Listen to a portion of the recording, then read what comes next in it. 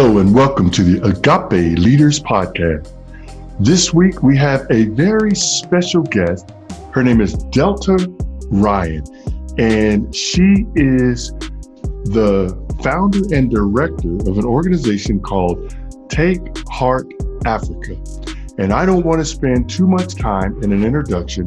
I want her to be able to come on here and tell you all about her organization and what she's doing from Little Lakeland, Florida. Well, welcome in, Delta. We're so happy for you to be here, excited to hear all about your travels and just everything that you're doing over there with Take Heart Africa. Oh, thank you so much for the invitation, and I'm so happy to be here. Praise God. Well, I say this to every guest that we have, and that is the purpose of this podcast is to help people grow in their relationship with Jesus Christ. And one of the things that we do is we try to learn about all of our guests' faith journeys. Would you please tell us a little bit about your faith journey? Well, I think in my situation, I mean, everybody's faith journey begins at birth, but mine really began at birth because I was adopted when I was 2 days old. And so I recently, about 10 years ago, found my birth family. And now that I know the whole story, I know that it was nothing short of miraculous. That whole beginning. And so I was, my birth mother was not married. And so she ended up at her brother's house where he was stationed in Columbus, Georgia. And she ended up at the same doctor where my mother was. And when I refer to my mother, that's who I'm talking about, who raised me. So I never actually met my birth mother. So, but if I can tell you about my faith journey, because I'll let you tell you a little bit about my mom. And so my mom, at the time when she adopted me, was 42. And so, and my mother's, and I had a wonderful father too, but my mom is kind of the one that really made me the strong person that I am today. So when my mom was in her 20s, she already graduated from Southeastern Florida Southern and Augusta School of Nursing. And she got on a ship all by herself and went over to Liberia, West Africa. And then she went deep in the jungle and ran a leprosy colony. Wow. And so this woman, if somebody did that today, if my daughter or your daughter, you tell me about her, wanted to go deep into the jungle and run a leprosy colony, we would be like, are you sure? Well, this was the 1950s. And so she was just this incredible woman. She has so many amazing stories when she was there. She came back and ended up getting married in her early 30s and went back to Liberia, West Africa. And she had a child when she was there. She had a son. And then a period of 10 years lapsed. And during that time, she had 4 miscarriages. And so she had come back home because there was some civil war in Liberia, West Africa. And she had just delivered a stillbirth and was just very distraught and just couldn't seem to let go that she really wanted another child. So she's 42 at this point. And so that's kind of where I started and said that my birth mother came all the way from Alabama to Columbus, Georgia, and met at the same place. And so the doctor could do anything back then. So the doctor knew my mother's heartache and had just met my birth mother, and she didn't know what to do. And in 24 hours, my life totally crossed with these two amazing people. Their names were Mary and Joseph Judah. You cannot make that up. And so these two people, I was dropped literally into their laps. They had such a passion for missions. My mom and dad actually went back to Duke University to become physician assistants. And they eventually really were instrumental in launching healthcare ministries in the Assemblies of God Church. But for most of my life, I grew up here in Lakeland. I went to high school here, And they were doing medical missions and different things, but we were stationed here. And my mom worked in pediatrics here. My dad worked in surgery, both as PAs. And so my dad passed away early when he was 60. And so soon after that, this healthcare ministry's mission was launched, and my mom was a big part of that.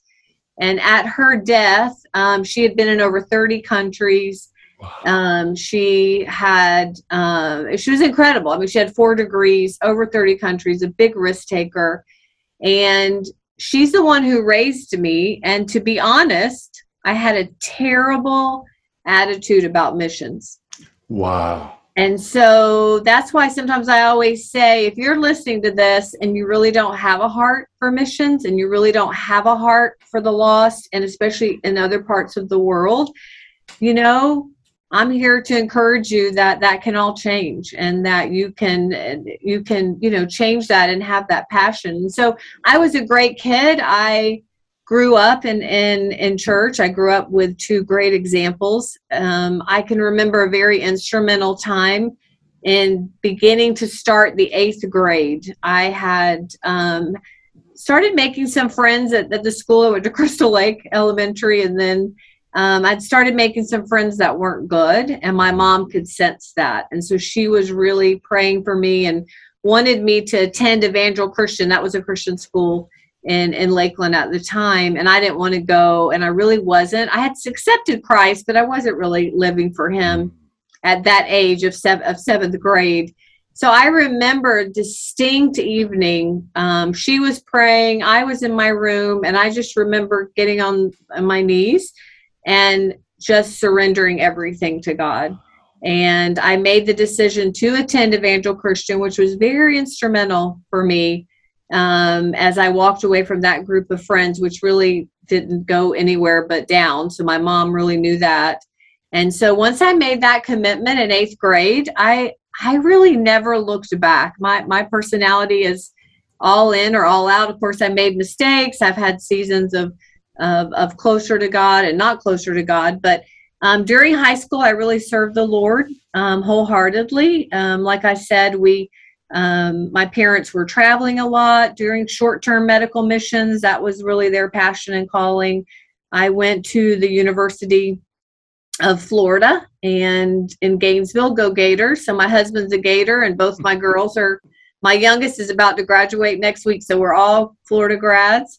And so went up there, served the Lord all during college, definitely was involved in church and mentoring and Bible studies. And so my mom, I graduated in 93 and eventually came back to Lakeland, and I graduated as a physician assistant too, just like my parents, and worked in the emergency room here, and actually did that for 22 years. And so my mom and I were very close. Like I said, my dad died when I was 21, but I was actually obstinate with her about her passion for missions.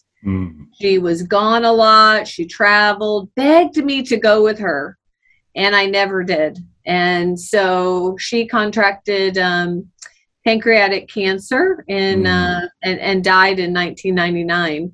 And so, like I said, I was just committed Christian, very involved in church, and just had a husband. And at that time, I already had 1 child. And so it was her death that really started my journey of this calling. I've had, 2. I loved working as a PA, but it was her death in 1999 that began my journey. So when she died, all of a sudden I had a desire to go on a mission trip. Isn't that interesting? So yes.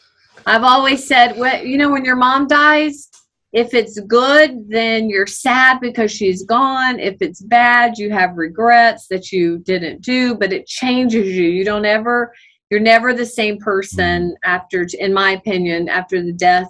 And my father too, but then, my mom, this was like, now I'm 30 and she was gone, and she was such just a strong support system in my life, an incredible example, the most amazing woman I've ever had, and the person who's had the most impact on me. So I went on a mission trip with my church, and we went to Ecuador, and it was a medical missions, and I loved every minute of it. I was like, oh my gosh, I was good at it. And probably that's the first time that I really felt like I understood my parents and their calling and their love for other parts of the world. And so when I came back, I had a great trip and really didn't expect it to do anything, but that's when God started working in my heart. And that started a long journey of seeking and sifting, and probably about a year or two after that first trip is when I really finally said, okay, I feel like I have a call. I feel like maybe I have a call to do something different. But I didn't know what it was. And immediately people were like, oh, you're going to go to the mission field, and, you're in medicine, and you're going to do this and that. Everybody's got their idea of what you're supposed to do. But my husband, who's a physical therapist, he didn't feel a call to missions, and he didn't feel a call to go to any part of the world. He was 100% supportive of me. So that really just began a long process. I even took a year off from work to search. I went on mission trips with not just my church, but other organizations. And it just was a long journey of trying to find that calling. And my pastor kept saying, you're going to come to a crossroads and you're going to know it immediately. And so that process took about 10 or 12 years. And then it was just I know in our faith journey, like I said, in 8th grade, like I really committed my life to the Lord. And then, but you're always growing, you're always sifting, you're always, God will say to me, okay, this can't go with us to the next level. Okay. So this area of your life, sometimes it could be a sin, and sometimes it could just be a habit. Sometimes it could be, something, a hurt from your past. It's just a matter of God speaking and saying, we need to deal with this because I know what's ahead for you. And I know this can't come with you. And so that was a process. And so I think that kind of summarizes, before I jump into like my next area or change in my life. But that's kind of a summary of my faith journey, kind of based around my calling and my parents. Actually, God, like I said, I feel just so honored and chosen that God, he knows us all when we're formed, but obviously mine, my beginnings, God was watching that and had a very specific purpose and plan for me from the very beginning. Praise God. You said God said this can't go with us to the next level. That's gold. That's gold, because we have to get that, because how many people walk away from God because they're kicking and screaming, holding on to that thing that God says, I like that. This can't go with us to the next level. I always felt like an example of that, or what God taught me. I call them wilderness seasons of life. Sometimes God takes us to the wilderness to be tested, like Jesus. Sometimes we take ourselves to the wilderness for bad habits or addictions or sin or whatever you want to say. And then some people push us to the wilderness from abuse, from neglect, things that may happen to us in childhood. And so I felt like I definitely have been in and out of multiple seasons of wilderness, but I felt like God gave me the example of that Jesus went to the wilderness for 40 days, and the Israelites stayed in the wilderness for 40 years because they didn't get it. They didn't get what they were supposed to get. And I feel like so many believers will wander their whole life in the wilderness because they don't, really learn the lesson that they were supposed to learn. So I feel like God said to me, we all get our choice of how long we stay, in the wilderness, and until we learn what we need to learn, and then until we let go of what God is working on our lives. to do. So, I'm blown away at how much gold you've already given. and I definitely appreciate that. So you said that you were pausing. You said you were about to go into that next. Will you take us already into that next phase, or that next, what you were about to talk about? Yeah. So it's interesting because I loved my career as a physician assistant. I actually function best in chaos, and that's why I love the emergency room. I just took some kind of personality. We're always taking tests and strengths and weaknesses, and it actually said, "Be careful in structure because you'll feel like you're not in the right place." So I love to be in chaos. I love to work. I'm a very adaptable. I can adjust to things. So I had loved medicine, always wanted to be in medicine from a little girl. And like I said, went to the University of Florida, graduated as a PA, and was working in the emergency room for 22 years. And I had taken that first trip to Ecuador around 2000 and felt the call of God on my life. Knew I was going to do something different, but I had no idea what it was. And then I met my birth family. So in March of 2012, now interesting thing, now my mom had been dead now for over 10 years, but one of the most important things before my mom died is she wanted me to find my birth family. She was adamant about it. And so we tried twice and didn't find the person because my mom didn't have the right name. But we had a great relationship, but she just said, "I don't know why, but something about your future has to do with your birth family." Wow. And so after she died, I tried one more time and hit another wall. And then I got some information from the state of Georgia that gave me the age of my mom, my birth mother, but no identifying information. It was just general information that one of the investigators had gotten me. And then the social worker said to me, I can find your birth mother.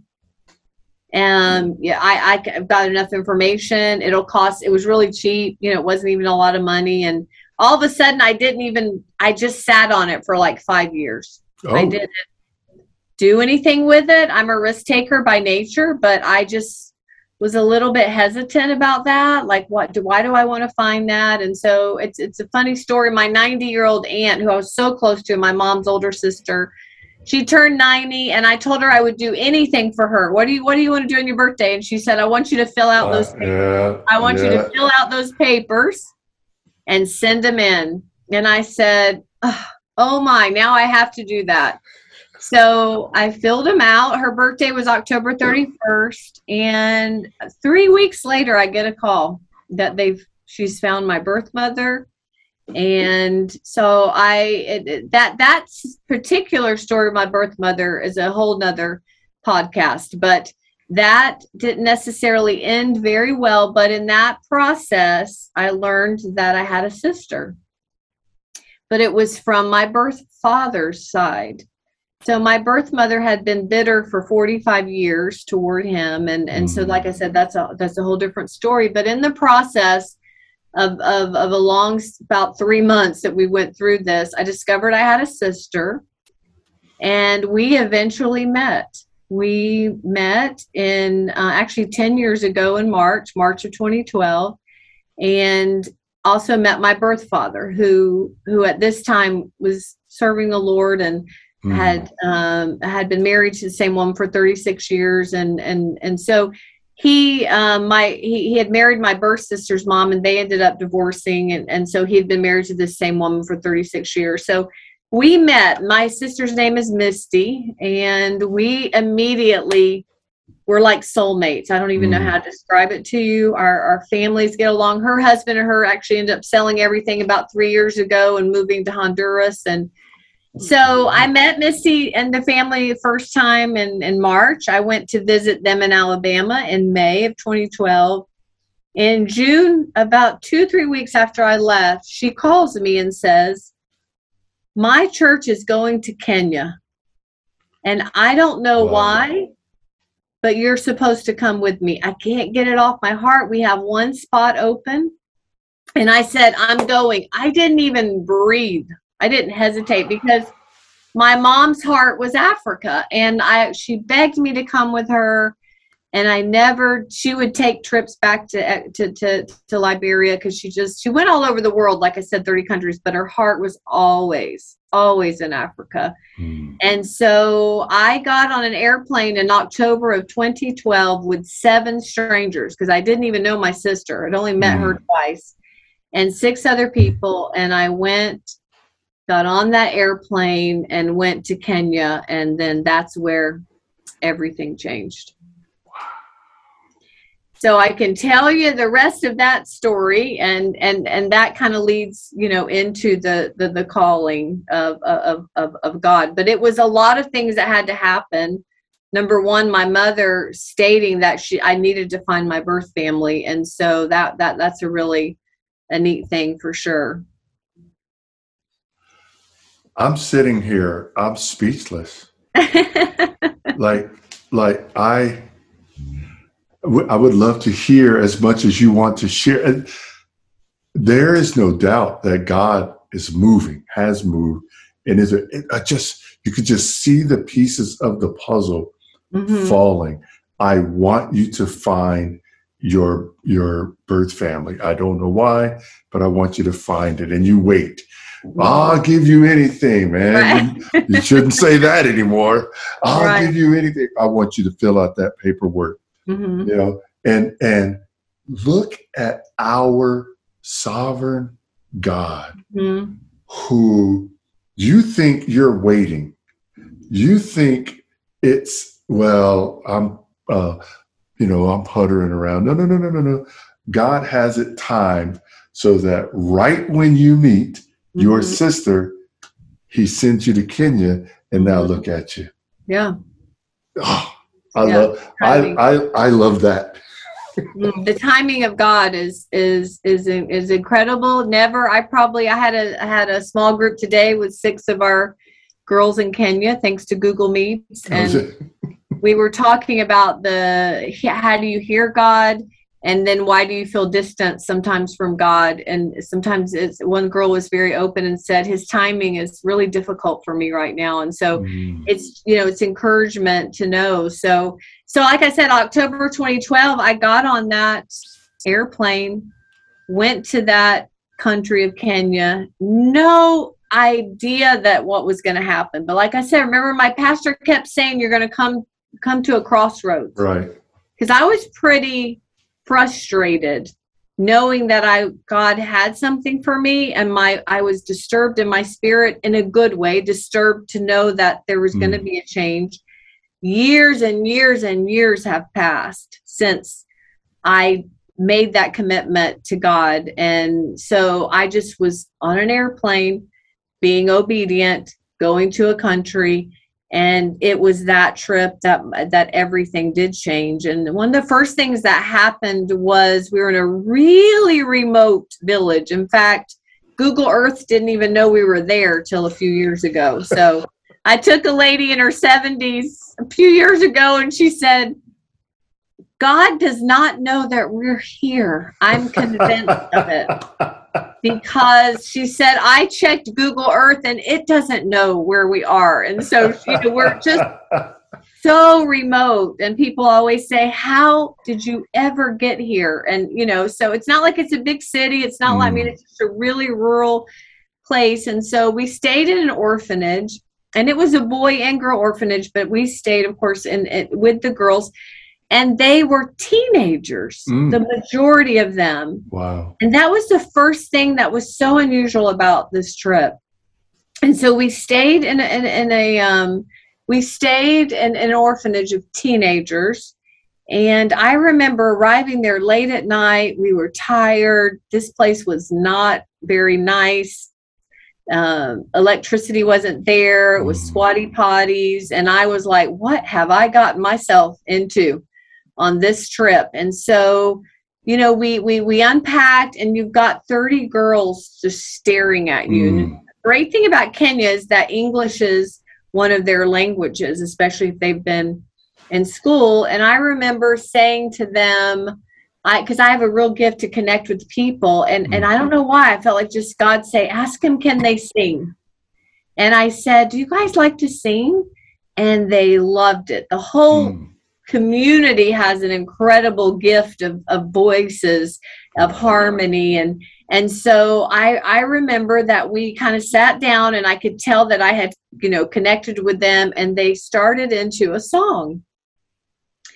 And the song, I didn't know it was going to become so meaningful to me, but the song was named Conquerors. And so they went into the song, I'll never forget as long as I live. And there's a line in the song that says, dedicate me on my way until I reach my destiny. And I found my destiny in that village on that trip. And the girls, to this day, I just got back from my 18th trip, they sing it to me over and over again. Dedicate me on my way till I reach my destiny. They all know that's my favorite song. There are girls that are still in my life that sang that song to me in 2012. Wow. That are still, that God has still allowed our paths, to stay together. And so that was just from the very beginning of that trip, even how I got asked to go. But from the time I stepped foot on that land in Kenya, it was different. It was a different trip. And so living in the orphanage of teenagers, most of them the ages of my own girls. So I just really became aware of their stories and learned so much about them. We connected in a really unusual way. And so also on that first trip, in the middle of the night, we heard screams and cries. And so we woke up the next morning and asked the local pastor what happened. And he told us that there was a widow that hung herself. Oh. And so that really hit me hard. And I remember we had our clinic that day. That was a medical trip. We had our clinic. And at the end of the day, we bought some food to take it to the family. So, that's kind of what you would do here. Right. And so it was only maybe a 3-minute walk, really, the next property. That's why we could hear the sounds. And we walked over, and I remember that moment. Like I said, this whole trip had been impactful for me. I remember walking up. It was just a slight hill. It was a wide, piece of land, grassy. I can see it to this day. But it was almost like just me and God. This has only happened to me like twice. And it was kind of like we were walking up this property, and I could take the whole scene in. I was looking at the mud house where she was living. I was looking at her children, and I was just processing everything. And it was not audible, wasn't an audible voice, because we have a joke in the emergency room. You don't ever come in and say God's speaking to you, because we have a really nice place for you to go. We have a room with nothing on the walls, because there are plenty of people that God is speaking to them. And so, but not really God, they're hearing voices.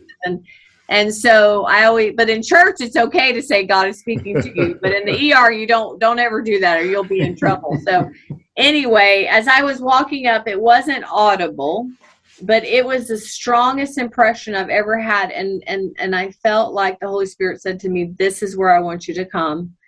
This is where I want you to bring hope to these people. And it was kind of like just me and God. And then that haziness went away, and I didn't even know what to do, but I knew it was different. And I finished the trip. We went on a nice safari. My sister and I bonded for life on that trip. And I got into the airport. They'd left to go to Alabama, and I was taking a different flight to come to Florida. And I emailed my pastor and my husband from the airport in London and said, this is it. I have found it. I had come to that crossroads and knew it. I knew it immediately. And so that began the journey and the calling of Take Heart, where I am today. Now, did you name it Take Heart right away, or has it gone through some iterations? So I came back and didn't have any intentions of starting a nonprofit. And so I knew it was different. I knew I was going to be involved. And I started getting actively involved in a family that totally changed my life and put me in. But my daughter was on, like, we called a fine arts team, and they were doing a human video. And I was the team mom. And so this is competition, serious stuff. And the name of the song in our group, it was by Hillsong United. The name of the song was called Take Heart, that we were doing. So when I came back and I was listening to the song again, there's a line in the song that says, his love will lead you through the night. And the widow didn't make it through the night. And all suicides, if you know anything about suicide, happens at night. It happens in the dark. It happens. Things are always, even if you're not depressed or anything, if you're a little bit down, night's always harder than the day time. And so I felt like the Holy Spirit said, name it. I want you to name it Take Heart. Now, then I found all these amazing verses. John 16:33, in this world you will have trouble, but take heart, I've overcome the world. Be strong and take heart, and Psalms. And even First Chronicles 28, where in the Message version, that's been a big verse for me this year. Take charge, take heart. When David is talking to Solomon to build the temple, because I now have a calling to build a school and a guest house. So God has given me some, real dreams for that. So Scripture is key, that carries you those words. And so I came back and became an official nonprofit in 2014. And that really, started the journey, and resigned from my job in April this month, 8 years ago in 2014. So I have not practiced medicine in 8 years. Wow. And haven't missed it once. I have actually. I loved medicine. I really did. It was, people will say, oh, I couldn't wait to get out of that job. But that really wasn't me. And I think in the 10 years or 12 years prior to my first calling that I was to do something different, I even took a year off. I think I mentioned that. I took a year off from work. I don't know if it was like a test to see if I would resign my job, because, it's a big job to walk away from. It's a very good career. And but I know 100% sure this is where I'm supposed to be. So but to say I didn't miss it, even to this day, I think I even just told someone an hour ago. Wow. That I do occasionally miss it at times. So, and I really believe one day I'll have a clinic in Kenya. So that will maybe help me there some. So I have kind of an audible question, but it's based on you saying you kind of miss it.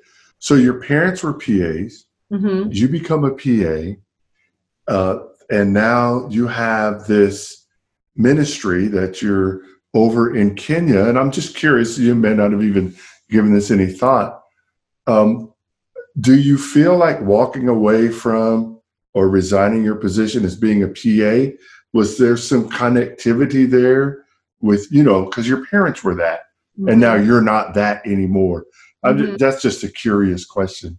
It's very interesting, because my parents' passion, before they went back, my mom was always a nurse at first, and then she went back to PA school at Duke University, and my dad did too. So their whole passion was medical missions. And that tends to be more evangelistic and short term. And in my exploratory time, when I was taking all these trips, about the 5th medical trip, I stopped. I didn't enjoy medical missions. It's a necessity and it's needed. I don't like to say, okay, hey, good to see you today. What's wrong? Oh, in another country, oh, my arm hurts, or my stomach hurts, or this hurts. Okay, let me give you some medicine. Do you know Jesus? Let me pray for you. And then they're gone. it became clear that I was a discipler. Yes. And so they're both needed. I think we were just talking about, we love people who can just go up and ask somebody. Right. But then there's those of us that want to do life with people, and we want to disciple you and be a part of your life. And I think Jesus was actually a discipler. I mean, he discipled some evangelists, but Jesus as a whole, he did talk to the masses, but you never hear like people they came forward by the thousands. Right. He spoke to them and taught, but he was always saying, okay, let me take you away and teach you this. Right. That's good. Let me invest all my time in these 12 kind of crazy people, that we were always encouraged by Peter and some of, the rest of them. But it became clear that wasn't my calling. And so it was like I said, I do have a dream to have like a clinic, but it would be something that would be there permanently. It wouldn't just be like a stand-up clinic. And so it became very clear that the medical part of my life, at least being the dominant aspect, was a season of 22 years. And that this season that started 10 years ago was going to be very different, and even a different calling from my parents. So many similarities, but this one was my, was God's calling to me. More of an emphasis on education, more of an emphasis on empowerment of women and small business. And once again, the main focus on discipleship of walking through life, which to me is a lot harder. And it's not that one's worse or better. When you have to do life with broken people, it can be very challenging at times. You can have the joys you can't, even understand and just praise, but then you just have the heartaches of people choosing poorly because of what happened to them a lot of times in childhood, and then loving them back, loving them unconditionally. It was just recently, it was a couple of weeks before Easter, and we had a special speaker at our church, of a teacher, and it was on the cross, of course. We all had to say, okay, let me focus my mind on the cross. I mean, because we're like, oh, here it comes again, the cross. Which is silly, but I meant, like, I just remember thinking, okay, so he was asking what drove Jesus to the cross, and he was being like outside the box. Okay, so Jesus went to the cross. There were many things that had to happen. Pilate had to give the order. He couldn't go to the cross without Pilate's order. Right. Judas had to betray him. He had to fulfill prophecy. He, there's a lot of different things that we did there, but then he kind of honed in, what is the reason that he went to the cross? What were the like two main things? And he built it up a lot more than this. So by the time you got there, you could almost answer them, because we know in the garden, he wanted to quit. Yeah. He made it very clear that we knew that he was asking, not quit, but could there be another way? No, I understand what you mean. Yeah, not, and so he went to the cross for love. That was, to me, the main reason he went, for his love for you, his love for me. And then I think when the love might have stopped, it was just sheer obedience. I can tell you that sums up my last 10 years. Is that I have an incredible love for these people that God has called me to serve. And I always think of the cross, I had to carry my cross today. I mean, that kind of brought up, but when we do something for love, all of a sudden the heavy cross that we have to carry for our callings or whatever God's asking us to do, it's lighter. And it kind of made sense to me during this teacher. God's always teaching us things. And then when the times when it's so hard, when you've just had so many letdowns and you don't feel like you're making, progress, then it's just obedience to the call. It's just it's obedience to say, okay, I'm going to stay committed to the call. I'm not going to quit. I'm not going to ask for a way out. I'm going to stay the course because I know this is what God, has asked me to do. So it was just a good reminder too that, God gives you just a love for the people that he calls you to serve. And I have to say that's the truth for me. Praise God. That is so good. I'm going to be bold right now, and I'm going to ask a huge favor of you. I'm going to ask that you promise that you are going to come back, because we have to end our podcast episode here. But I know that there's so much you've given us, and I believe there's so much more that we can glean from your story. I think you said earlier that your story with your biological mom, there was something there that could be its own podcast episode. So I think I'm taking that as you saying, yes, I will come back and be on your podcast again. Yes, of course. I'd be happy to come back for sure. So I will definitely, reach out to you, not in the far too distant future, to bring you back, so that because there's more that I know I would want to know, and I'm sure that others would want to know. We hear, like, I'm going to be honest with you. If you say, what's the first word that pops in your mind, and you say to me, Kenya, I'm going to say long distance runners. Absolutely. They just won. They're the top runners in the world. And I've been right. Yeah, I've been right where they trained. So yes, they just won the Boston Marathon. They were the top. Probably. Mm-hmm. So I appreciate your time. And I'm sure that our audience appreciates the time. If you could give our listeners one kind of thought of encouragement, I would really appreciate that as we close this episode. Absolutely. I would encourage people. Maybe I'm teaching this now, to learn to listen and to hear from God, because he wants to speak to us. And we all are amazed that he wants to use us. I'm a weak vessel, but I am convinced that he's very specific, and he has something for each of us to do. Everybody can't run off to Africa, because who's going to teach our children in the high school? Who's going to run the emergency room? Everybody has that very specific. And so I want to encourage people to learn the skill of listening to God, because he's speaking and he has something very, very specific. And it just because I get to go to Africa, and I'm one of those few people begging God to send me to Africa. I want to go all the time. I could go live over there. Some people will say, I'll go anywhere but Africa.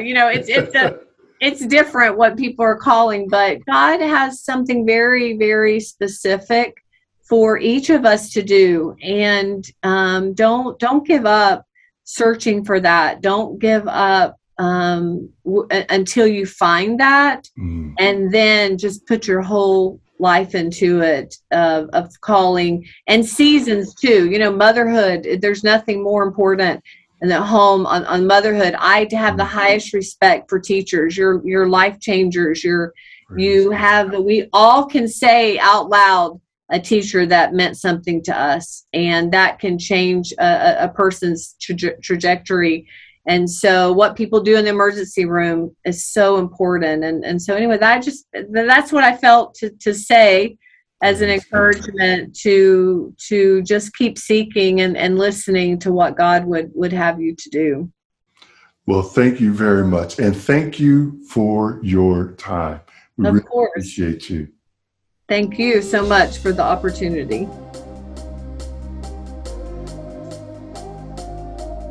Well, I can't speak for you, but speaking for me, I have to tell you that my life is better right now because God brought Delta Ryan into my life. I hope you heard through her stories just how much God is at work in our lives. Yes, it was her story and it was her life, but God is at work in your life as well. So that thing that you are so frustrated because it hasn't manifested yet, or hasn't happened yet, or hasn't arrived, or that job that you just knew you were supposed to get, but you didn't get it. I would encourage you to keep listening to the Lord and keep trying to hear from the Lord. This was the encouragement that she gave us, and she said when she walked up on, now she's finally in Kenya. Remember, she told us that missions, she didn't want missions. That wasn't something that she was going to do. And now, in God's perfect time, she's walking and she hears, something comes from inside her, not an audible voice, but something from within kind of says, this is where, your ministry is going to be. And she's been going back, ever since. It's just amazing, her story. And so I'm so thankful that she did agree to come back. I look forward to spending some time with her again and giving you guys an opportunity to hear from her. But I would encourage you also to go to her website, takeheartafrica.org, common spelling for all of those words. And she has a store. If you live in Lakeland, she has a store, a brick and mortar store. It's called Take Heart, and it is on, I don't know if it's Tennessee or Kentucky, but if you live in Lakeland, it's on the same street as Harry's. So if you're going down to Munn Park and Harry's, if you're in the area and if you're from out of town and you go to the Lakeland downtown area and you head north on that same street that Harry's is on, you will be going towards Take Heart. It is heading north, and it will be on the west side of the street. So if you're heading north from Harry's, it'll be on the west side or the left side of the street. Well, that's all we have for this week's Agape Leaders podcast. I pray that you have been blessed by this episode. And until next time, you have a blessed week.